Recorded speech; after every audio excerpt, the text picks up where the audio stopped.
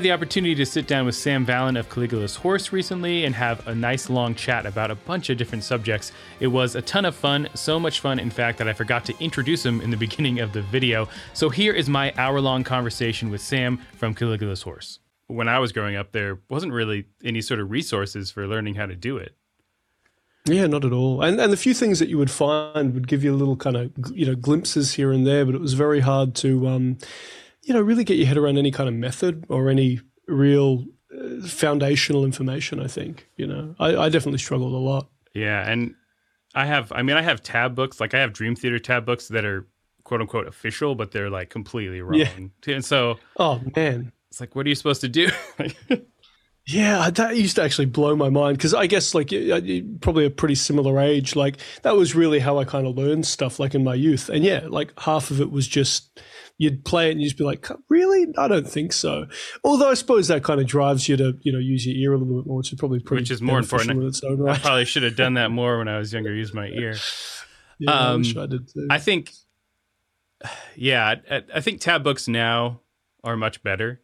Like they're edited more, more deeply by the actual artist, at least it seems like. There's more care put in, if nothing else. It definitely feels that way. Have you guys made tab books, like official tab books? Yeah, well, so I have. We released a tab book for In Contact. Okay. I don't know how much I can kind of say now, but we've got a lot more on the way. Oh, okay. All right. Well. Like very, very soon to be announced. Actually, just for my own context, when were you planning on having this released? Just to work out how much I can reveal about different things. I mean, probably within the next week or two.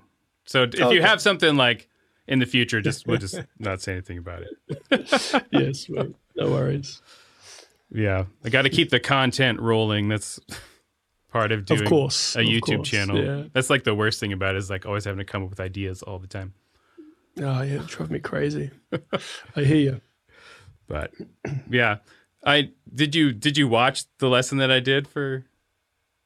No, I had a little kind of skim through. I haven't found the time to sit down and do the whole thing, but I noticed like discussing the motifs and all that kind of stuff, which I think is great because it's such a big part of how I think about music as well.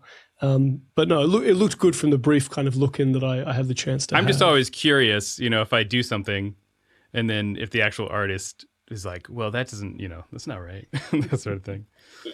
No, it seemed to cover a lot of that, but again, I don't have a full knowledge of it yet. You can throw some of the observations at me, and I'll tell you or not.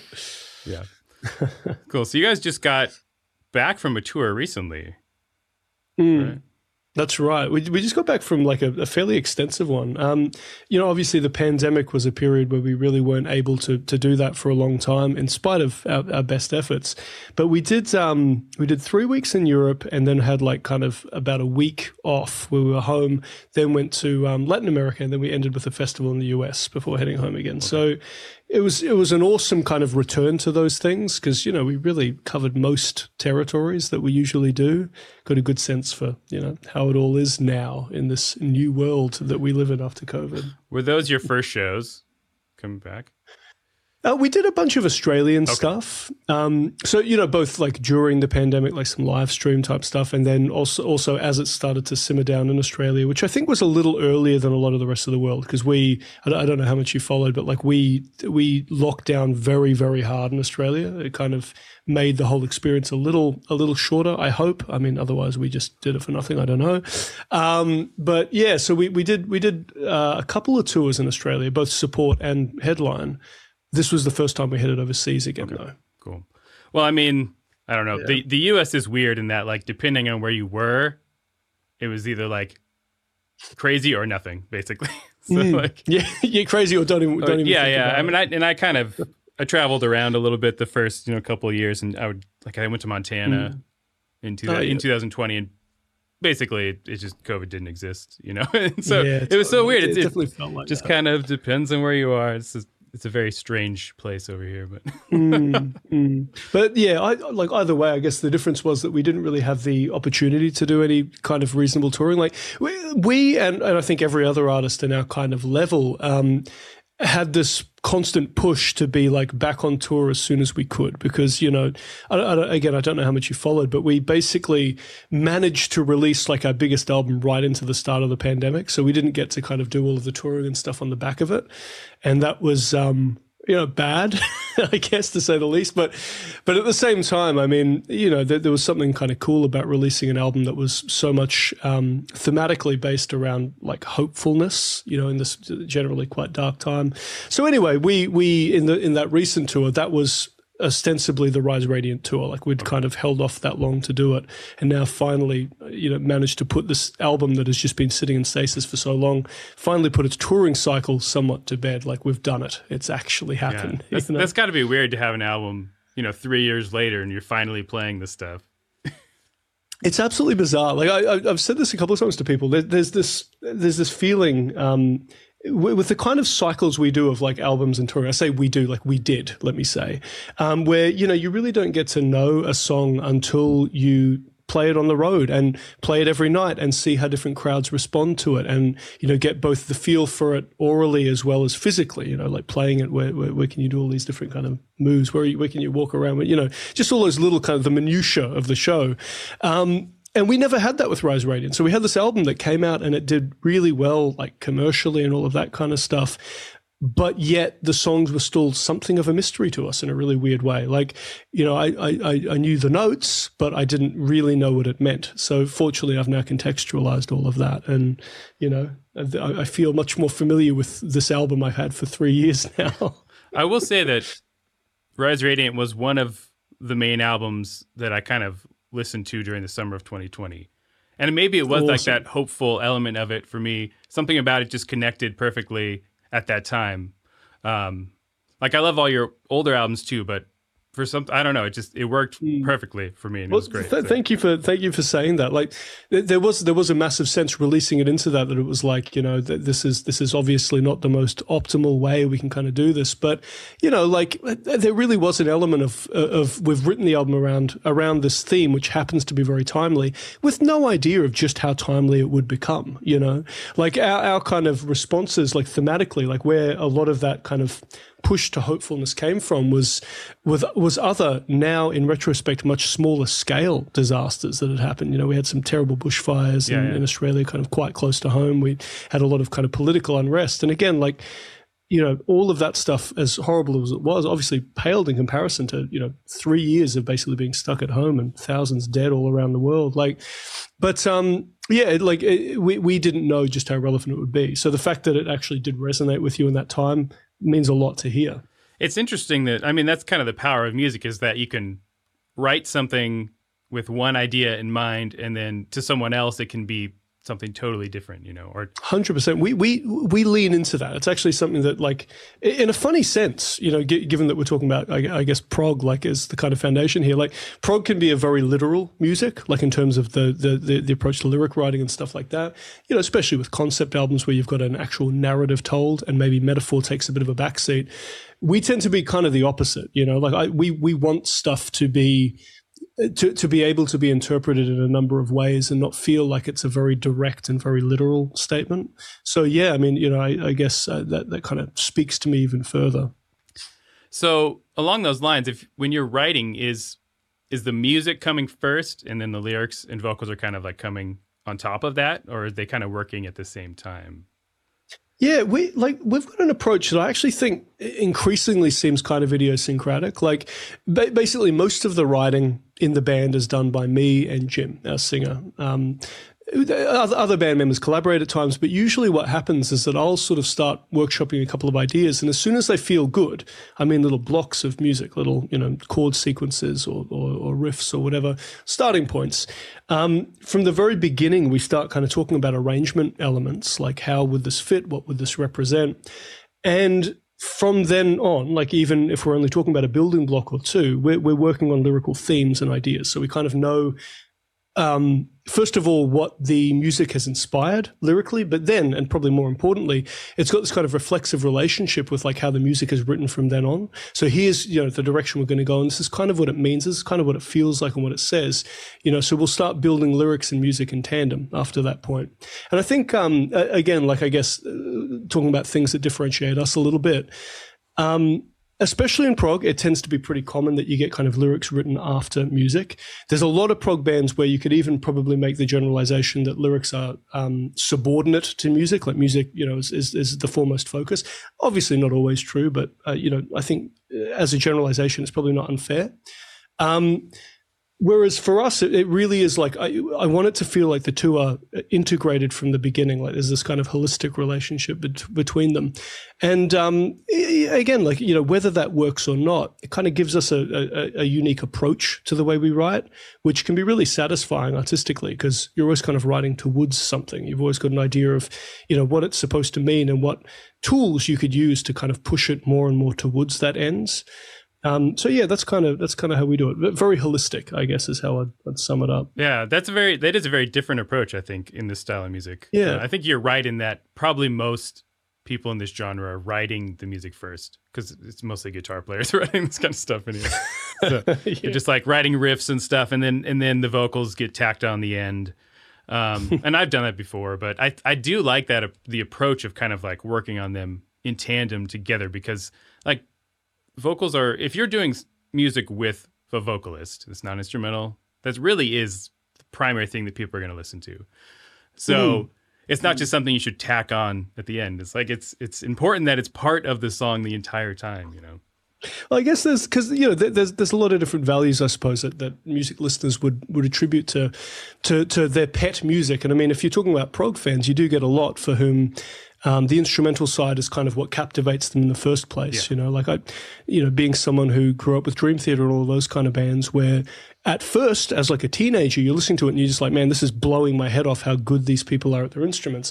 I increasingly kind of valued other elements, but, there's a certain amount of, I guess, just the prog fan base for whom that is actually one of the big sells. And then things like lyrical themes might be also less important to them. Maybe there's a match between, the songwriter and kind of the receiver of the music. But, at the end of the day, like we can kind of have our cake and eat it as well, I think. So, with us, it's like we obviously put a lot of thought into that integration, like I said, but that doesn't mean that we can't be incredibly exploratory in the way we're kind of digging into, the instrumental passages, or even in some cases like the relationship between the vocal and the instrumental.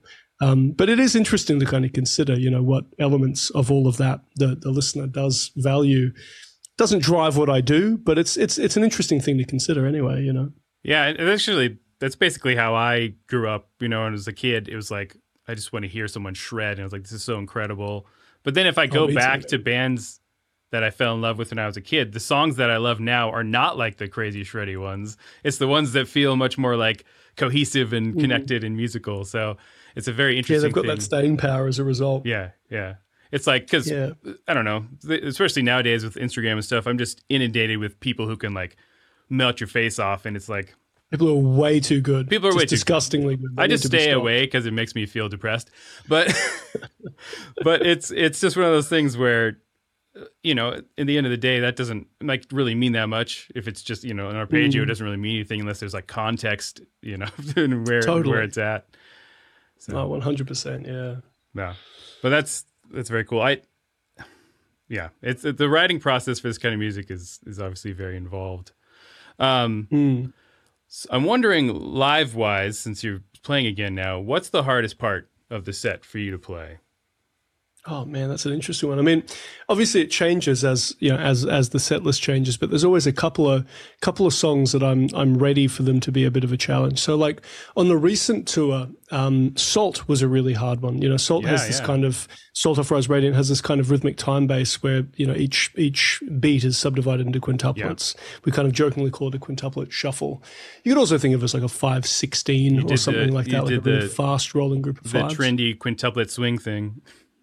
Yeah, it's increasingly trendy. It seems like we all kind of did it at the same time, but it's one of those things where it's got a lot of technical components to it, but it's a song that well, I like to think, never really demands that you observe the technical elements of it. Like, it's quite an emotional song, probably one of the more emotional songs on the record. So there's this element of like the technical side being hard, but more importantly, making it feel like we're not pushing into a technical threshold where it sounds labored or sounds overly difficult. It has to still have a feel of kind of, natural performative space to it. So I'd say that's definitely one of the hardest ones. I'm just trying to think like what parts I dread the most. There's a couple of runs, like the big tapping run at the end of the solo in Graves is always one that I've got to hold my breath for and make sure I hit all of those million notes in that one beat, And Dream the Dead is always an interesting kind of technical challenge as well, like just all of the many, many guitar solos that it has. But yeah, I mean, for me, like the solos and things are they're always tricky. You got to get them right, got to play them well. But something like Salt is probably a better example of what I kind of lose sleep over in the approach to a tour, because it's not just about playing it; it's about playing it comfortably and having it feel good. You know what I mean? So I'm gonna stick with that as my official answer. I can see that, because in my experience, like the technical stuff is difficult. It's like muscle memory stuff, and you get nervous and things are tricky. But all the variables add up. It gets harder. The rhythmic trickery is sometimes a lot harder, especially as a band, because you all have to like sync in together. So the things that people think are really difficult aren't always necessarily the things that are the most difficult to play. Yeah, very much so. And also, there's this other sense, and this is going to sound like heresy to some people, but like, guitar solo, let's say like over the context of some obscenely long prog song. So you got like an 8 or 9 minute song, and you've got, in that time, 20 seconds of really hard guitar passages all up, like the hardest stuff. I mean, man, like, and again, this is the heresy. Like, if you fuck up one of those notes in the scheme of things, it's not as important as some people might think. Like, at the end of the day, like pulling off the whole performance and making it feel really good is just something that is so much more kind of objectively important, at least to the listener, their experience of the whole show. And there's no such thing as a perfect heresy. No such thing as a perfect performance. I've never played a show where I was like, that was perfect. And no, I've gotten off and felt pretty good about it. But I guess the argument would be more like that perfect isn't kind of that important in the scheme of things. Like, there's a much more important kind of quality of the feel and the kind of the vitality of the performance, like how well it translates and so forth. And there's something about a rock show too that's really loud that I think you can actually sometimes get away with mistakes just because of the sheer volume of it. Especially if there's some spectacle involved. Totally. Yeah, like I'll attend a concert, and in my mind, listening to it, everything sounds perfect and it's amazing. But then you take an iPhone video and you listen to it later, and you're like, "Well, the singer's out of tune, and the guitarist missed that run." And so, or you talk to the guitarist post show, and he's just like in tears for one note that he missed that no one in the crowd actually heard. But yeah, I mean, over the years, I've kind of, as I've become even more kind of technically comfortable with all of those parts, even so, I kind of, see them a little bit more for what they are. That said, though, I mean, when you do, like 6 weeks of touring, like we did there, there's this weird shift that you get. This is a slight aside, but it's related as well. Like first couple of shows, you get kind of that hyper nervousness before a show, like that kind of excited energy that you get. But once you're like a couple of weeks into a tour, that disappears, and you need to kind of simulate it to have the energy on stage. So there's this kind of sense that like while the show gets technically easier to play, it's also harder to play outward and to kind of have like that excitement on stage translate. I know that there'd probably be a lot of people listening to this who would have no idea what I'm talking about here, but like the line between, having just enough of that kind of nervous energy for things to feel exciting, and for there to be this kind of great interaction between the audience and you. So 4 weeks into a tour, you're struggling to just like, you're tired, you're exhausted, you've played the same set or some variation of it so many times now, and you actually have to kind of lift yourself up to some degree. That almost becomes harder sometimes than playing the notes, because at that point the notes, they're easy. You've done them so many times now, in worse situations than what you're about to. So, sometimes that becomes a little bit of a challenge as well, surprisingly. You're tired from traveling too, going across the world and all that. Haven't eaten properly. Yeah. You've just been, to the airport for 6 hours. Yeah. Like, Do you have to plan out, like in the later gigs, like plan out where you're going to be animated? Like, okay, this is the section where I go rock out and then come back. It's almost that, you know what? It's almost the opposite. It's almost like you just kind of find those parts. Like the first shows, the first couple of shows of the tour are where I'm a little bit more deliberate about like, all right, I can kind of go ham here and it'll be fine.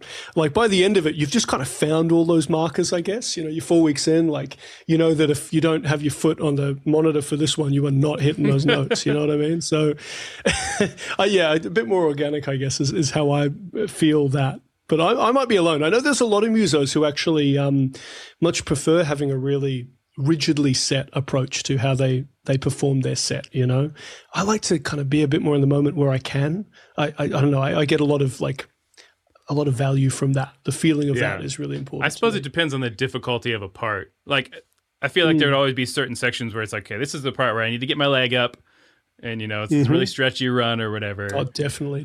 But those, for what it's worth, those, I obviously do know from the beginning. It's those more kind of subtly difficult things like, nailing that perfect pinch harmonic or something stupid like that, or getting that chord change really nice. Like the kind of thing that feels fine. And then as you do it more, because this is the other thing about playing the same set or a similar set like night after night, you start to get this really great sense of the things that, although you felt good about them, the actual subtleties of the parts have revealed themselves more and more. This actually kind of jumps back to some degree to what I was talking about with Rise Radiant, like not really knowing the songs. Playing them in the studio is one thing, playing them live is another, and, knowing those parts are as good as they can be. And we might be talking about 5% here. It's a very small thing, but still, that matters a lot when you're playing it every night, Yeah, especially if are you guys on ears or are you using wedges? Yeah, so we do like not only ears, but we have like a full kind of passive split setup on stage. So, we mix our own ears and they're basically the same every night. Yeah. Well, you really hear all of your little intricacies when you're, using in-ears. Absolutely. Yeah. I love it and hate it. It's, it's good and bad. It definitely holds you to a higher standard for sure than if you're just like amps blaring in the background. Yeah. Well, that's it. Like, I don't think, I can picture a couple of moments throughout our career where, we had like kind of revelatory experiences of we're not as good as we thought we were, like first time you tour with a band who was just way better than you and you really didn't know the benchmark was there until you did that, like those kind of moments throughout your career. But, definitely a big one was moving to that kind of setup. So not just IEMs, but IEMs with a really good mix where every single element of ours is split. Everything is DI that isn't, drums and vocal. And it's inescapable. I remember the first couple of times we rehearsed with that, it was like, yeah, cool.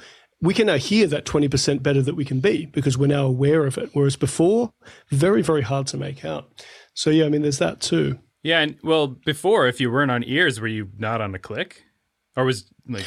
So we've actually done it a ton of different ways over the years. I mean, I'm still a big believer in the idea that the majority of the experience of the click should be coming from the drummer and us playing to the drummer. We're fortunate in having someone like Josh, who is like both very, very kind of just...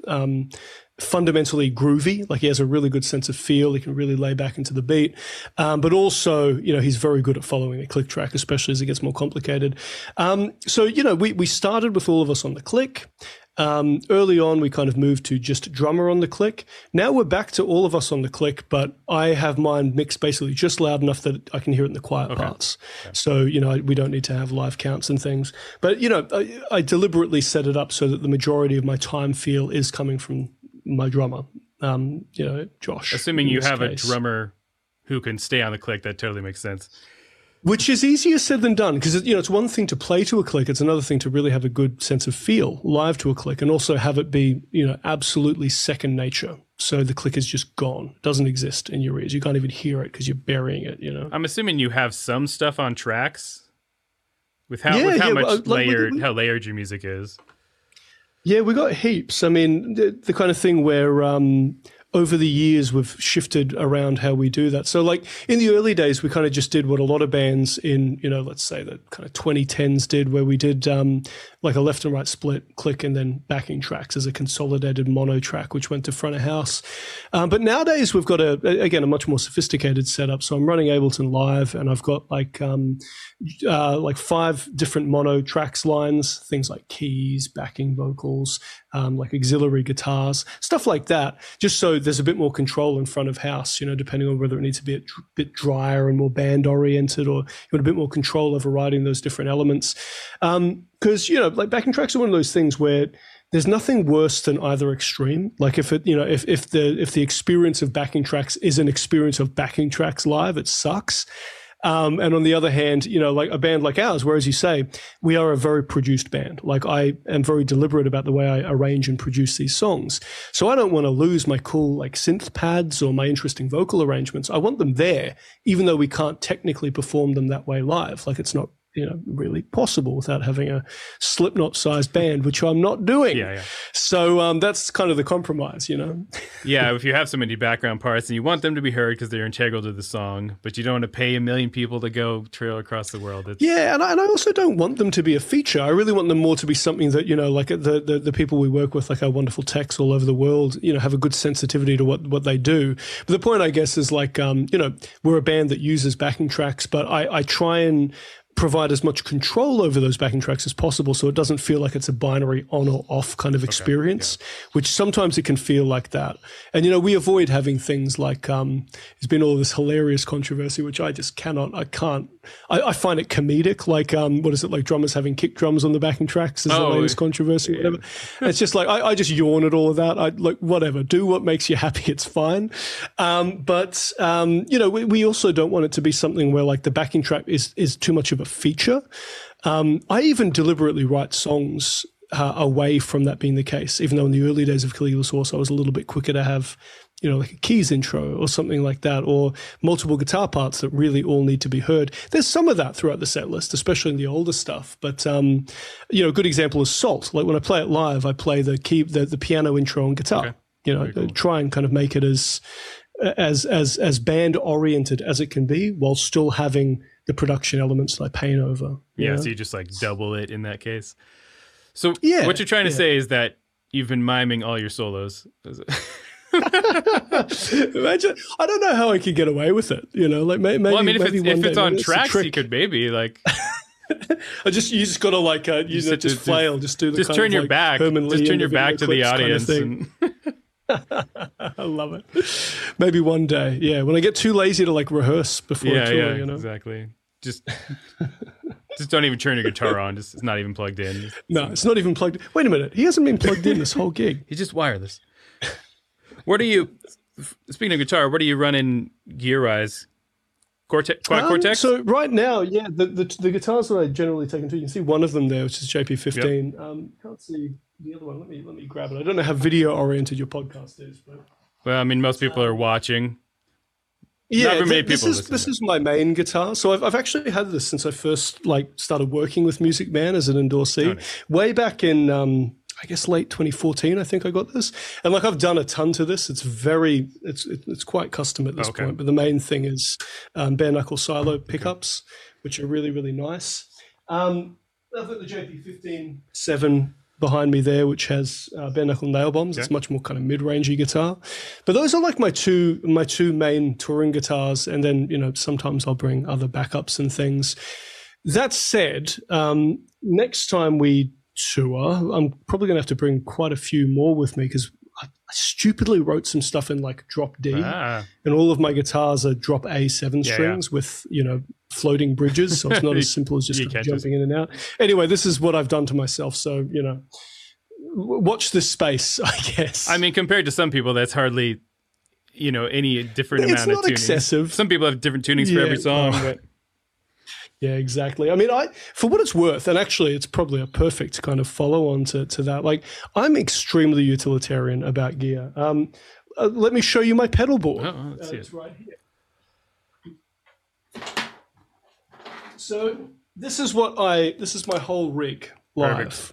Neural Quad Cortex, and then I've got a GLXD 16 wireless and a tuner, which I use just because I don't love... Because we use MIDI switching, like Ableton does my MIDI switching for me. I'm scared of using the Neurals tuner and just having stuff changing in the background that I can't see. So I like to have so you have all your patches switching then too via Ableton? Absolutely, nice. Everything. So yeah, I mean, you joke about like, solos on the backing track. I'm kind of one step away from that, I guess. But yeah, I mean, like my rig is incredibly utilitarian. Like it really is just the things I need and then nothing more. And, granted, like we are obviously taking like a fairly extensive IEM rig with us, much more extensive than my guitar gear, including, the Ableton and stuff like that. But at the end of the day, like I just want some guitars that do well, sound good. They're not too pretty that I'm not scared of them getting damaged. It took me a long time to take that one too because it is very pretty and very expensive. But yeah, like, utilitarian down to the core. The simpler the rig, the better for me. I think that's a good kind of thought process to have. I think in this genre specifically, there's like such a push for gear. It's crazy. And like, I don't know, I've had the same guitars. I haven't bought a new electric guitar for like 7 or 8 years, and they work for me, and I don't really care. It's like, I don't know. That's it. If it works, like the thing is, I still get that that push to kind of experiment and explore, and I really enjoy those things. But like I remember, in the early days of Caligula Source, like, when we would tour with heads and I would hire cabs in each city, and like if we were doing a support tour, I have a memory of supporting Opeth like back in like 2016 or something all around Australia, and having something like 10 minutes set up and pack down time after each gig, because often it is that when you're an up and coming band. And like I remember getting to the end of that tour and just saying, you know what, I'm not doing that again. Where a model is at. I'm sure I had my Axe effects at that point, probably the first gen. Yeah. And it was enough to just say, look, if we're going to keep touring this hard and we're going to do these kind of gigs, I need a better rig. Like, this is just not going to work. And for what it's worth, I mean, at that point, the difference between, say, just as I guess one example of how the rig has evolved, like the difference between modelers and amps was pretty minimal. But now I would argue that through front of house, it is indistinguishable. And, anyone who tells me otherwise, show me a blind test where you can prove me wrong. But I also kind of just enjoy the aesthetic of a modeler like the Quad Cortex. Like, I can tweak and I can explore and I can experiment. And, whether the sound is, whether you're losing 5%, 10%, whatever, like I said, I'm skeptical of that anyway. But whether you're losing that kind of percentage, you make up for it in versatility and in what you can actually do with the rig.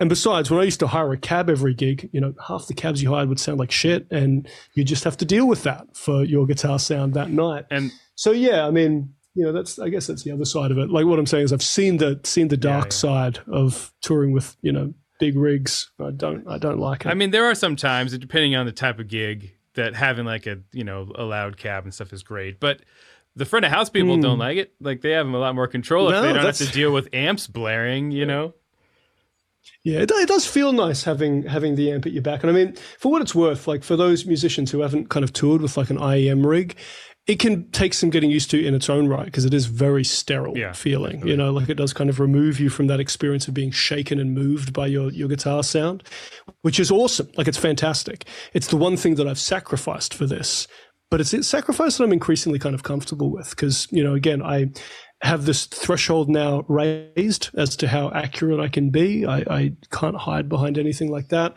And also I can basically carry my rig in two hands, which is incredible as well, Yeah, and at the end of the day, the final product that everyone's hearing is the most important thing. If you're a little uncomfortable, but it sounds better overall, then that's a worth trade-off, to have. Exactly, I would completely agree. Yeah. So I did a tiny bit of research for this, but you have a doctorate in music. Yeah, that's right. Man, that's very interesting, because I feel like, so in this style of music, like, there are quite a few people that you get like the stereotypical like Berkeley grad sort of thing. But then I also have come across quite a few musicians that don't have any formal training.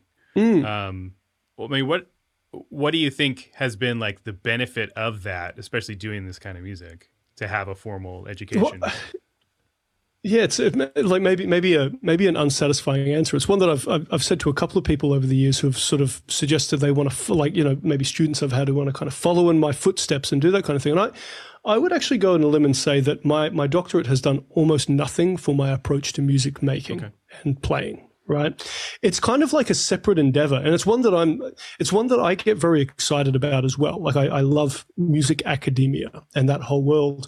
But I almost see it as like they're two separate kind of hobbies or interests, or vocations, I suppose, in this case. Like I teach at university. That's like my day job.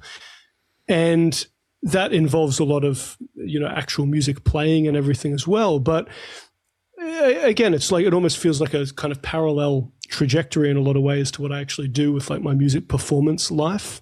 So look, that's kind of the short version. The long version though is that like digging into things like music history and composition and music theory, obviously all of those introduce tools that you may not come across in another context. And like being someone who is quite thoughtful about the way I create music, like I'm really interested in being analytical, even as emotion is the main focus for me, which is probably something, you know, if we want to talk about songwriting, I guess we could dig into a little bit. But even so, just having more vocabulary is arguably always a good thing, right? Some people have that mindset of, you know, the more I learn, the more I'm going to kind of lose myself or something. For what it's worth, I'm yet to hear that argument made in a way that doesn't just seem completely like illogical, but whatever.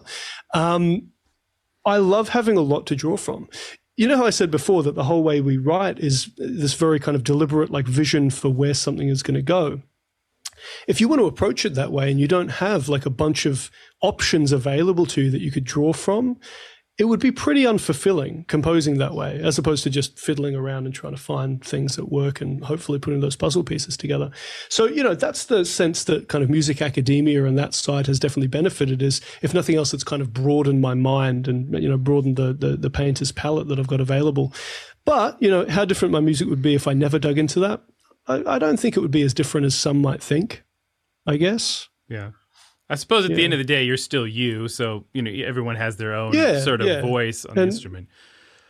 Yeah, exactly right. And, you know, I'm obviously writing this stuff to kind of satisfy a very particular itch. Like, you know, like there's a kind of end goal here that I don't feel like it's necessarily manipulated by the musical education or whatever I've got. It's an end goal that is very kind of, emotionally driven. You know, I want to elicit this kind of feeling with my music rather than, you know, I want the counterpoint to be perfect and that's the only way this is, et cetera, et cetera.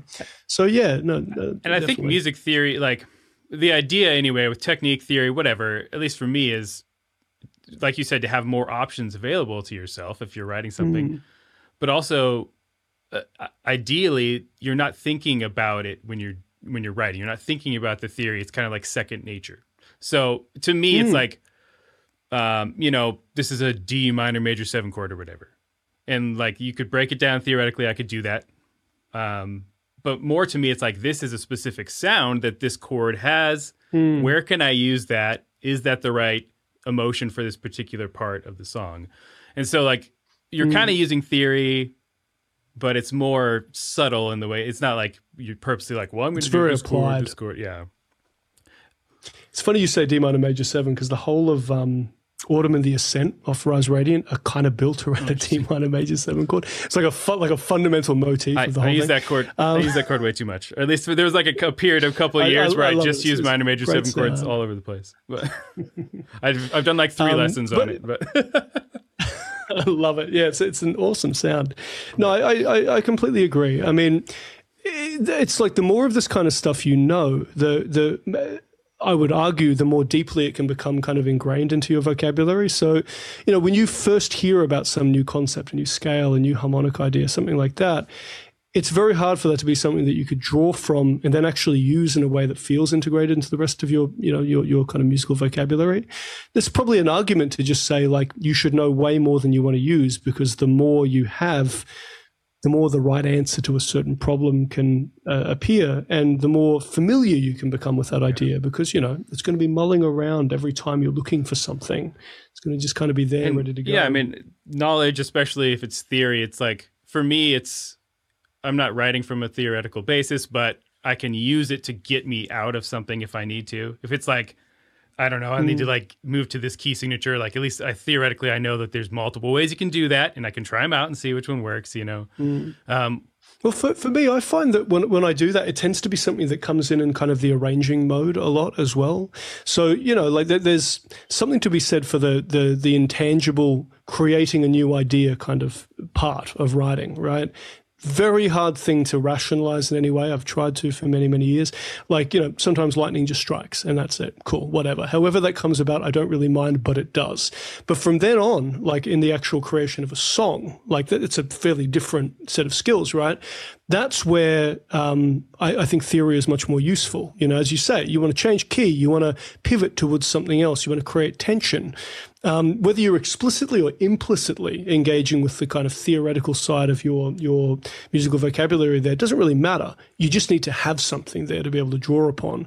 Because, I mean, imagine the exact opposite, right? Imagine trying to create something with a grand view to where it goes, but you simply don't have any vocabulary to pull from there. You'd just be blindly throwing a dart at a dartboard and just hoping to hit the bullseye, you know? That's where I think theory allows you to kind of cater an idea towards an ends a little bit better. And so, I mean, you know, there's basic stuff you learn, like if you're writing vocal harmonies or something, like if you have some theoretical basis, you can do that all by ear and it can sound amazing. But like right off the bat, you'll know like these notes are probably going to work, these ones aren't going to work based on whatever the chords happen to be. 100%, yeah. Totally. But even with people that don't know theory, because I watch interviews with great musicians that don't have a ton of like traditional theory knowledge. It seems like a lot of times they almost have their own personal kind of music theory that they've sort of created over time. Have you ever seen how Alan Holdsworth explains chords? Yeah, it's crazy. You're like, that makes no sense, but he just figured that out and it works for him. So it works and it sounds utterly unique, yeah. So there is kind of this, I think everyone kind of has at least some sort of system usually if they know what they're doing. That's probably a really good way of putting it. It's like, because it is often sold to us as this like binary, like it's kind of dualism, Yeah. like either you know theory or you don't. But you're right, like even those who don't have a great intuition that maybe they've developed from jamming for years or just creating music. You're right. There's always systems, whether they're theory or not. In fact, that's probably kind of a revelation that those very anti-theory people probably need to be a bit more aware of. Yeah, and then of course on the quote unquote we say theory, but we're just talking about Western music theory. We're not talking about all the other like places in the world that have their own any systems. Other system you could have. Yeah. So it is an interesting discussion. But what I always tell people is like knowledge is always good. You know, it's like you should never like not learn something. You know, if you have the opportunity, because you think it's going to damage you to learn. Or and in something. fact, no, totally. For me anyway, like I found that stuff helpful. I remember, I think it was my sophomore theory class. We were doing 20th century music. And I heard the idea of a tone row, and I was like, oh, that's interesting. So the first thing I did was went home to my guitar and wrote like a tone row, like prog metal riff, you know? So sometimes inspiration can come from like weird things you didn't know about or concepts. Oh, definitely. I will say I actually watched both of the videos you guys made where you broke down the production of the two songs from Rise Radiant. That's right. We did the Tempest and the Ascent. I think I can't actually remember now, but yeah. I love that kind of stuff. Just like hearing all the background parts that you don't find like elsewhere. There's a lot. Yeah, it's a shame we didn't get to do more. Yeah. I mean, you could. I'd watch them, but probably not worth your time to just you. Me. Yeah. No, I mean, like we definitely do because you say you like to watch them. I love to analyze that stuff after the fact. It's really cool to go back through and remind yourself. You know. I find just the whole process the writing process is really interesting, but then there's so many layers to it, right? Because then there's the whole production, recording, and I don't think, at least I didn't understand that when I was first starting, like how much is involved in getting a song from the initial writing stage to like a release. I just thought you you write the song and then you record it and then it's out. You know what I mean? Magic happens. Yeah. Somewhere it just like happens. Yeah. Well, especially for a band. I mean, we're probably a band that puts a lot more stock into that than many do. Like, me describing that arranging phase of our songwriting, like it's almost all done in a DAW. Yeah. I use Pro Tools or Ableton, like depending on kind of what we're doing. And you know what? Maybe that's actually something that might be a little bit idiosyncratic too. Maybe less so now, but certainly it was when we were first starting out, that kind of idea of like a band writing in the room, it's kind of like a classic cliche. I always hated that. I had a lot of experiences with that kind of early on where, the fact is like loud volume and excited people doesn't necessarily give you the objectively most interesting or best kind of musical outputs, right? So, I kind of love the idea that as we're creating this, we're creating like very good demos. Like if you ever heard our demos, they're kind of, 80% of the finished tracks. You know, they're like, I put a lot of kind of effort into getting them together because you get this great sense of like really what you're hearing, you know, below the excitement, below the enthusiasm, like really how does it all fit together? But I also just love that side. I mean, you know, production is also a big part of my career. Like it's something that I value in its own right. So yeah, I'm with you though. Like, you know, when you're a young person, you probably don't realize just how big a part of the end product that element is. It's such a, and I've gotten into mixing a lot the last, 4 or 5 years. And like, that's opened my eyes so much as a musician, especially actually as a writer and a composer, because like I used to not write with the mix in mind because I didn't really know anything about it. So you try to like, I don't know, for example, you try to have 2 different guitar parts left and right all the time instead of just doubling them, where in most cases, in a mix, it's going to be much more impactful to have them doubled for the most part, and then you can layer other parts on. And so I definitely recommend that anyone like get into at least some sort of basic production if they want, even just for their writing, because I think it makes a big difference. Well, that's it. I was going to say, I'll go a step further and say, like, if you want to forge a career in music, you kind of need to be able to do that, because otherwise, you're going to probably burn out pretty early on. I mean, especially just with the kind of, before you start, trying to get a record deal, or before you start really trying to generate some income so that you can do that kind of stuff yourself. If you can't produce your own music, you're kind of starting on the back foot, I guess. I'm not saying you have to produce it like to a professional level, more just if you can't generate stuff that you can use to begin that discussion. Yeah, that's a bit of a problem nowadays.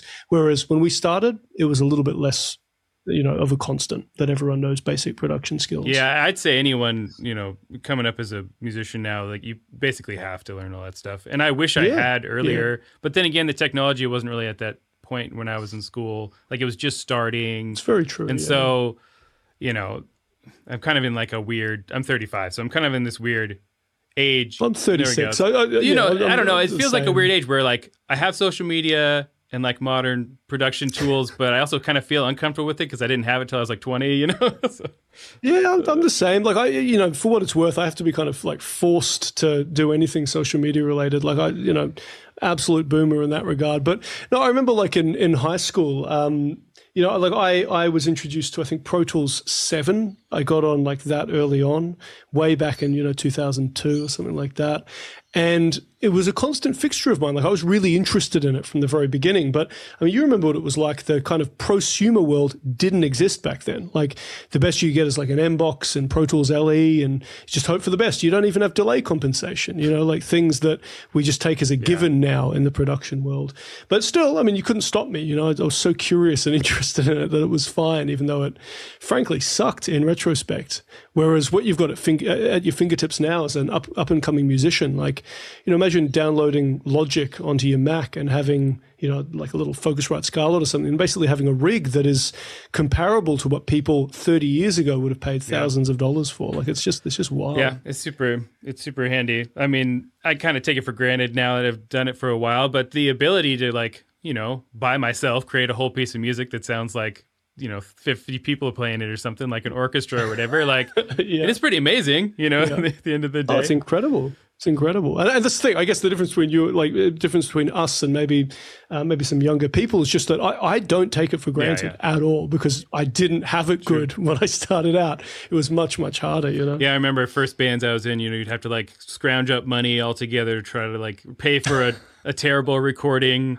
at a local studio. It would sound horrible. But it's all you could do, That's just what you had, You had to make do with it. So if you learn how to do that stuff yourself, then you don't have to pay all that money. But unless you want it done really well, right? Yeah, and that's it. The beauty is, though, like it's much more scalable nowadays, because if you're an indie band and you're releasing stuff, you're self-aggregating and using stuff like Bandcamp to get it out there. I mean, the beauty is that you can kind of generate a setup to the point where you can actually get some passive income before you have to start paying for the expensive shit. Whereas, again, back in my day, like it was much, much harder to do that. You know? And did Jens Bogren mixed your last album, right? Rise Radium.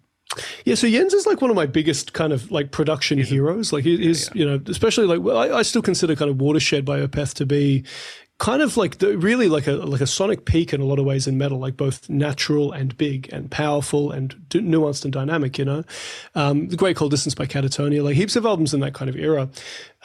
So yeah, like basically, you know, the budget got big enough because fortunately we you know had an increasing success between each album where that was on the table, and it was one of the coolest experiences ever, you know, like stuff I produced, having that mixed by one of my heroes and seeing how he responds to it was just wonderful.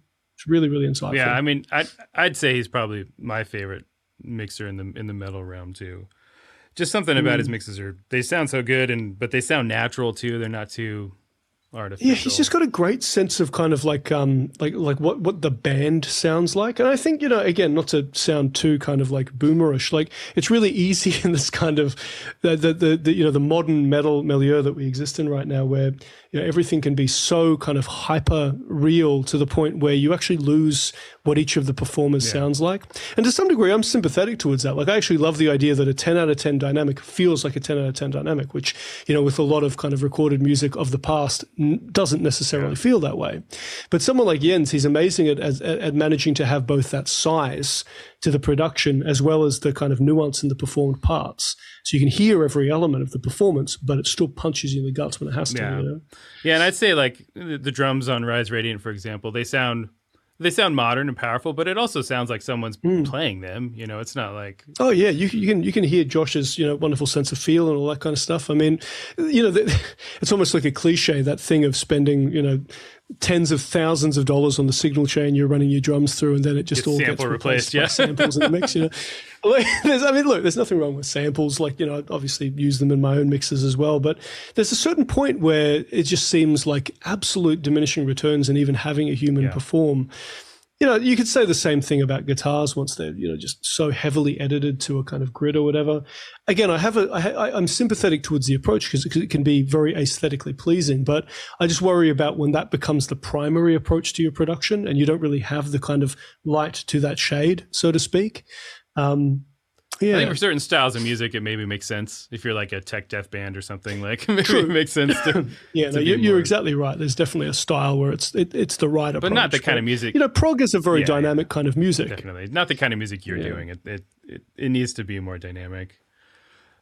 Totally. How much are you? How much are you editing your guitars? Like, are you attempting to try to play everything as much straight through as possible, like long sections, or do you break it up more? I deliberately try to have longer sections. The reason is, again, it's like I think there's this intangible element of feel to a performance that could be lost really, really easily by just having it done 4 bars at a time and gridded. So, you know, like I'll edit my guitars where I have to, especially if it's something where I want it to feel quite uncanny. You know, you want to have really hard stops or whatever. So it's nothing against the performative quality of that. Like I'm not one of those people who hear heavily edited music and think it's intrinsically wrong because of the manipulation of performance.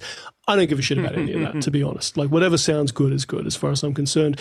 But I do have this belief that if I can get longer, more kind of coherent takes, there is something to be said for that in terms of the way it makes the audience feel. You know, there's kind of like a little bit of nuance to it. It's a little bit different each time.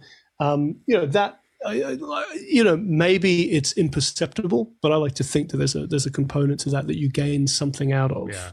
I've kind of come around because there was a while where like I edited things like pretty heavily depending on what it was. And then at some point I was like, I need to find some sort of middle ground because I loved how tight it sounded, but it also started to feel like a little, you know, inhuman, and it's like robotic.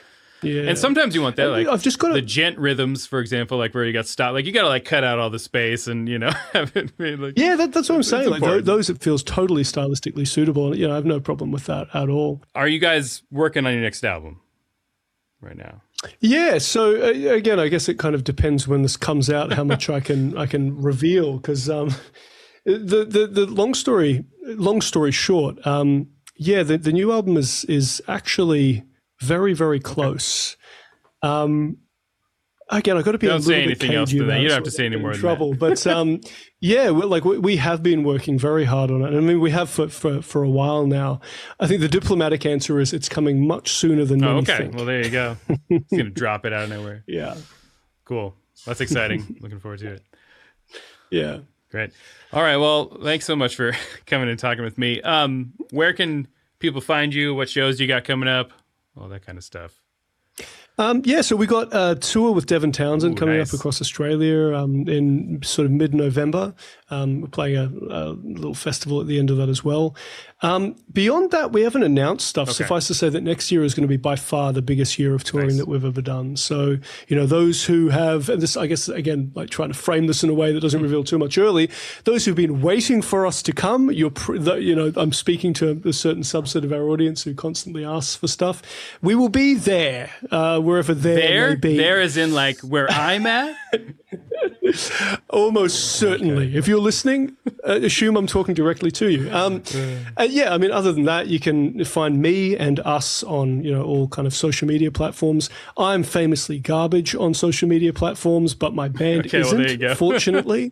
So, feel free to give us all a follow and come hang out. Yeah, well, if you guys make it to Seattle or the Pacific Northwest on your next tour, I'll come show you around. Say hi.